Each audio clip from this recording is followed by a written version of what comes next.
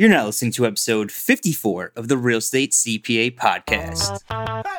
Your source for all things real estate, accounting, and tax. Here we reveal our secrets that can save you thousands in taxes, streamline your accounting process, and help grow your business. Stay tuned to hear insightful interviews with industry experts, successful real estate investors, and current clients on what strategies they use to grow their business and how they steer clear of Uncle Sam. Hi everyone, and thanks for tuning in. Brandon Hall and Thomas Costello here today with Mark Hentemann, executive producer and screenwriter for the popular animated series Family Guy. He is also a longtime real estate investor, having invested in the Los Angeles market for the last 20 years. Today he's looking to expand outside of the LA market and into the world of syndication. In this episode, we discuss how Mark got started in real estate and investing in Los Angeles, recession-proof assets, how he handles accounting and taxes, plus much more. Even at halfway through the year, it's not too late to start tax planning for 2019 and the years ahead. Our Tax Strategy Foundation engagement is a multiple call series that walks you through the tax strategies you'll need to minimize your tax bills. At the end of the series, we'll give you a tax strategy blueprint that summarizes each strategy and what actions you'll need to take to implement them. And if you need assistance throughout the year, our team is there to help you every step of the way. There's no need to pay more taxes than necessary. Head over to therealestatecpa.com and fill out the form on the Become a Client page to get started today. And without further ado, let's jump right into today's episode. Hey, Mark, thanks for coming on the show today. Can you give our listeners a little bit of information about your background and where you are today? Yeah, I started investing in real estate in 2000. I had been a struggling aspiring writer and had been broke for a while and had student debt.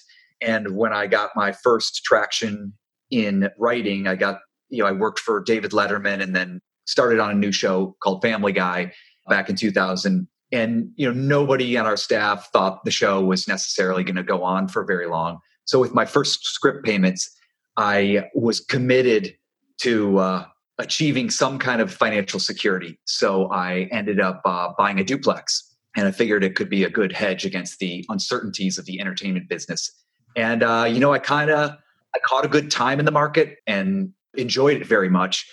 And I fixed it up and eventually sold it for, kind of a ridiculous multiple. I was able to put 10% down on my first, because it was my first purchase. And I ended up selling the property. I bought it for $435,000, put 10% down, which was $43,500, and sold it for $1.27 million 5 years later. And, I had $800,000 in gain, which was about 2,000%. And, I had been reading about real estate. I really enjoyed being a real estate investor while I was doing it. And I was kind of trying to educate myself on what I didn't know, which was a whole lot. But I had read about some tax approaches to real estate. And when we sold, my wife, she was my wife at the time. No, yeah, she was my wife at the time. When we sold, we did the married couple exemption for $500,000 on our side of the duplex, and then next door was our renter, and we 1031 exchanged that. So pretty much, $500,000 of our $800,000 gain was tax free, and the other $300,000 was 1031 exchanged into more multifamily. And by that time, I was completely hooked. I was like, this is the best thing ever. And I was going to do it until I was 100. Got it. So, out of all the investment opportunities that, are available to you, what was it specifically about real estate that attracted you? Yeah, I think I didn't choose real estate. Real estate kind of chose me. I had been through, student debt and being penniless, trying to break into, this thing that I wanted to do. And so I was really committed to something. And I was thinking that real estate, I appreciated the physical nature of real estate. I trusted real estate. It's a physical asset and it's land and it's not going anywhere. There were a lot of reasons where I saw that as valuable. I could see the value in that. And then I just needed to learn. You're currently involved in a lot of different real estate deals and assets. How do you manage that with your writing for Family Guy and any other show that you're on? Yeah, it's sometimes, my worlds collide, but most of the time I can manage it. I have a third-party property management, and I like shifting gears, coming home from spending all day in the world of abstract ideas and trying to figure out jokes and script, structures. And then, just looking at physical assets and there's something exciting about that. There's math, and that's like a great way to shift gears for me. It's actually relaxing. I've always found it really enjoyable. But yeah, you're right. I occasionally get into, multiple transactions or value add, and, I have some weeks that are kind of intense. Well, let's talk about those transactions. What type of assets are you investing in today and why? What I'm investing in today, I continue to invest in multifamily value add in up and coming neighborhoods in Los Angeles. The metrics that I favor are cost per square foot and cap rates.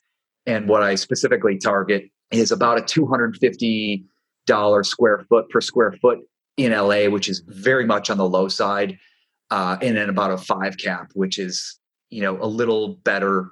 It's kind of on the higher side.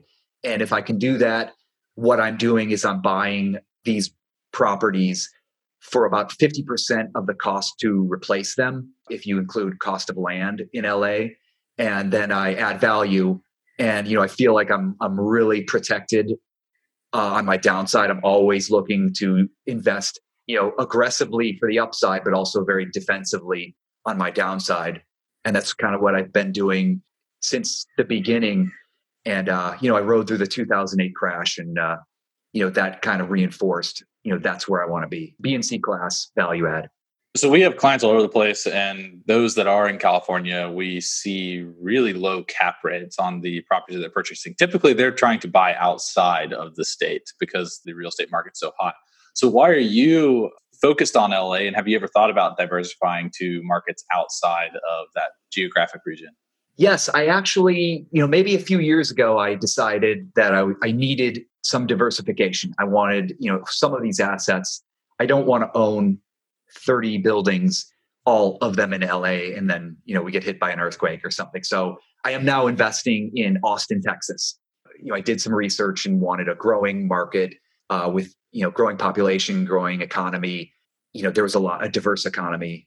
What's one thing that you do with your LA investments that kind of just make them work? Because again, going back to that, California real estate is expensive, right? I'm sure our New York City listeners are probably listening a little bit harder here right now. So what's like a strategy or a tip or something that you do to make those LA investments really work for you? My LA investments have always worked great. And honestly, it was kind of the pool that I learned to swim in.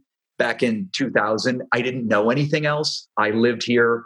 I had some money to put down, and I put it down on this duplex. And while I was owning this duplex, I was looking around across the street at the sixplex across, and I was envious. I was like, God, it would be so much better to have 6 units than 2 units. And I knew immediately that I wanted to grow. So I bought B and C class originally only because that's all I could afford. Couldn't touch the A class product. But then after going through the 2008 downturn, I realized those are the best assets to be in. LA, things that I like about LA, nobody mentions this, but the property taxes are very low. California is notorious for high taxes, but it's income tax. So if you live in California, the best thing you could do is be a real estate investor, because the tax burden goes on professionals earning incomes. I started investing in Austin, and it's the reverse.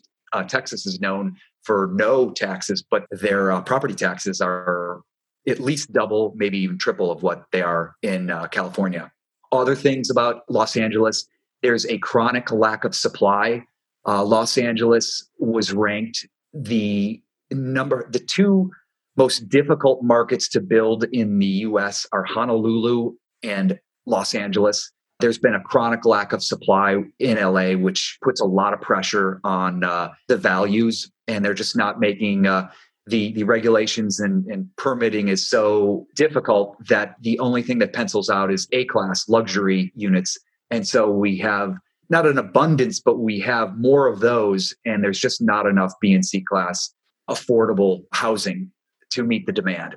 And so, I've just been rolling with that. And, for example, I closed earlier last week on a building that I bought in 2012, a 20 unit building. And, just the numbers are great. The cash flow is pretty, you can't always count on cash flow. There's not much of it, but appreciation is good. I mean, we've had a good run up the last 7 years. I bought a building in 2012 that I sold last week. And, I was surprised at the number it fetched. It was, I bought it for 2.9 million, put down 900,000, sold it for 7.475 and, 6 times my down payment.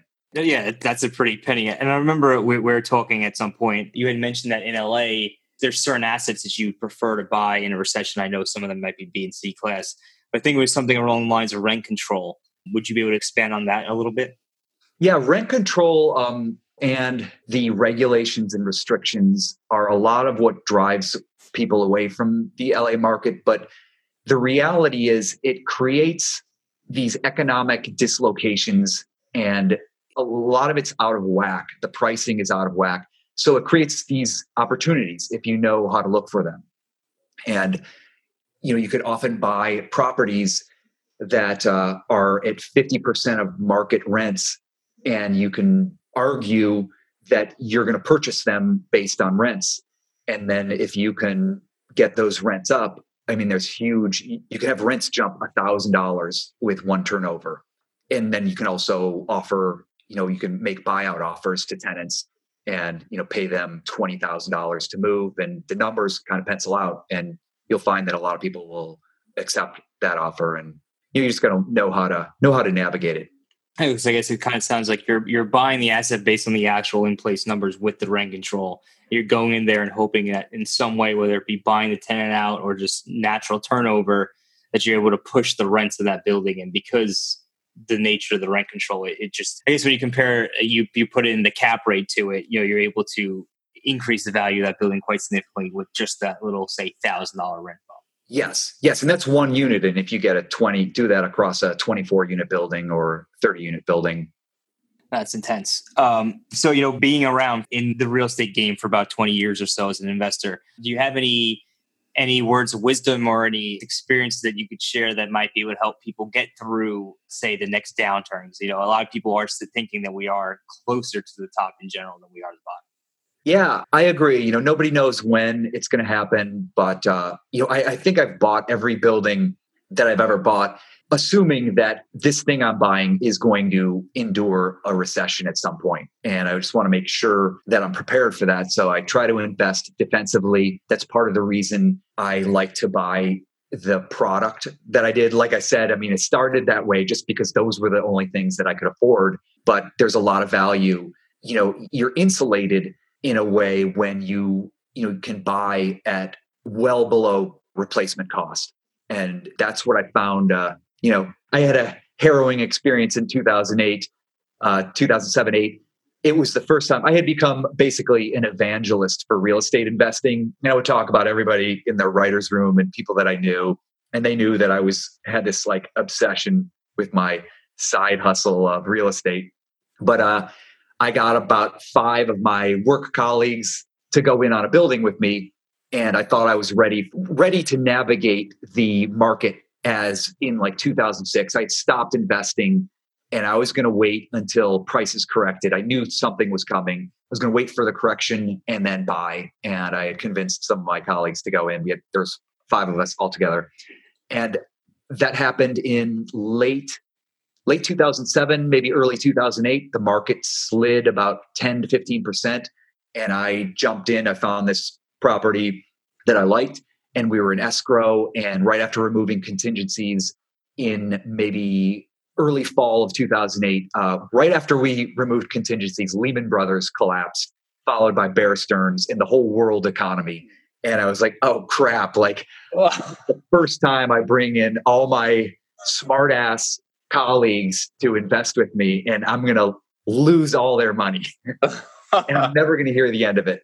But, it wasn't fun, but I just kept doing what we did. We added some value. And to my surprise, as the real estate headlines became grimmer and grimmer, as there were foreclosures all across the US, I was seeing increases in my rents. And we pretty much rode through unscathed, and then, sold a few years after the, I think we sold in 2015, and everybody tripled their money, and I just breathed. So you ended up being the smartest guy in the room then. Yeah. Hopefully they appreciated your brilliance. I don't think they did. I think they were happy to get that return. I pointed out to them, I went and tracked the dates of when we bought and when we sold. And I think the stock market had returned 48% during that time. And I made sure they were aware, you guys got 299% return. Oh my goodness. That's one of the best I told you so stories that I think I've heard in a good while. Very good. All right. So switching gears a bit, you have been involved with some different tax strategies. You've gotten some different tax advice from different CPAs, us included. What is the best tax advice that you've ever received, in your opinion, or your favorite tax strategy that you consistently use? Well, I'm still digesting all the good advice that Thomas gave me yesterday. So I got to process all that. There's a lot. Virtual high five for Tom. Right. I have to digest all that. There's probably some of the best advice I've gotten there. But, I think that first duplex sale where I actually asked my CPA if I could do this. Can I take advantage of both the married couple exemption and the 1031 exchange? And they said, sure, we don't see any issue with that. I thought that was kind of a miracle when I did that. The other thing that I've gotten into in more recent years is cost segregation. And I find that to be pretty great, one of the favorites of mine. So I actually want to talk about, just real quick, the liquidation of that duplex, that we'll call it house hacking, where you're living in one side and you're renting out the other side. So just to clarify, what you did is when you sold the property on the personal residence, what you do is you allocate that sales price to personal use and then to rental use or business use. And on the personal allocation, you were able to exclude up to $500K of capital gains via the Section 121 exclusion, which is available to anybody that lives in a primary residence for the past 2 out of 5 years. But then you had the problem, because you were renting out half of this property, you had the problem that you had a piece of the gain that you could not exclude through the Section 121 exclusion. So you 1031 exchanged it. Yes. Yeah, that's brilliant. And that works well for you. And it worked well. Just by sheer luck, is we lived in kind of the owner's unit. They were kind of identical mirror side-by-side units, but I knew that we would sell this building to an owner user, and I had to make it a very nice unit for them to live in. And so, it had a nicer kitchen and some amenities that the next door didn't have. And it kind of worked out just by sheer random coincidence. The exclusion was $500,000. We had $800,000 in gain. And it kind of fit that $500,000 could be justified for our side, and then $300,000 for the side next door. Awesome. How did it work going into closing, working with qualified intermediaries? Was anybody confused during the process? Did you find that it's a relatively normal thing, or were you having to explain it to everybody every step of the way? No, I think I had one conversation where I called my CPA. I was already with kind of a big CPA firm out here that was primarily, entertainment, but had a lot of business owners and a lot of real estate investors. But I talked to them and I said, hey, can I do this? I read about this. Can I do this?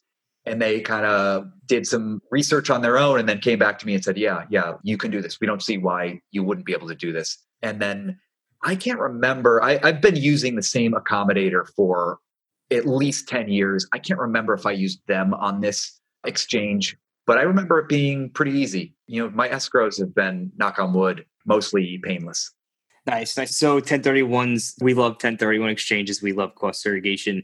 But when it comes to the accounting side, being a writer and juggling all these different things, I can't imagine that you're doing your own accounting or bookkeeping. How do you end up handling that? Do you outsource it, hire a bookkeeper in-house?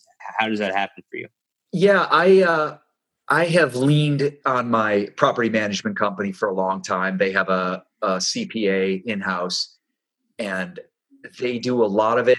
And then they interact with my CPA firm.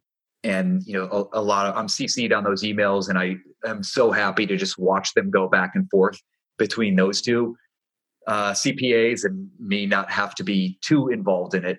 But, I think I'm going to hire, and I actually have a freelance bookkeeper working with me now who also is a property manager on their own right. And they're helping with my books now. And I think I'll get more involved with that or let them. How important would you say that keeping those books and records like clean and up to date, how important is that to realizing how much money you're paying in taxes or what tax strategies you may have to use to reduce your tax strategy at the end of the year? Yeah, I think it's huge. I think the clearer you can get on your numbers, and the thing that I've learned possibly the hard way in some instances is you always have to manage your management company.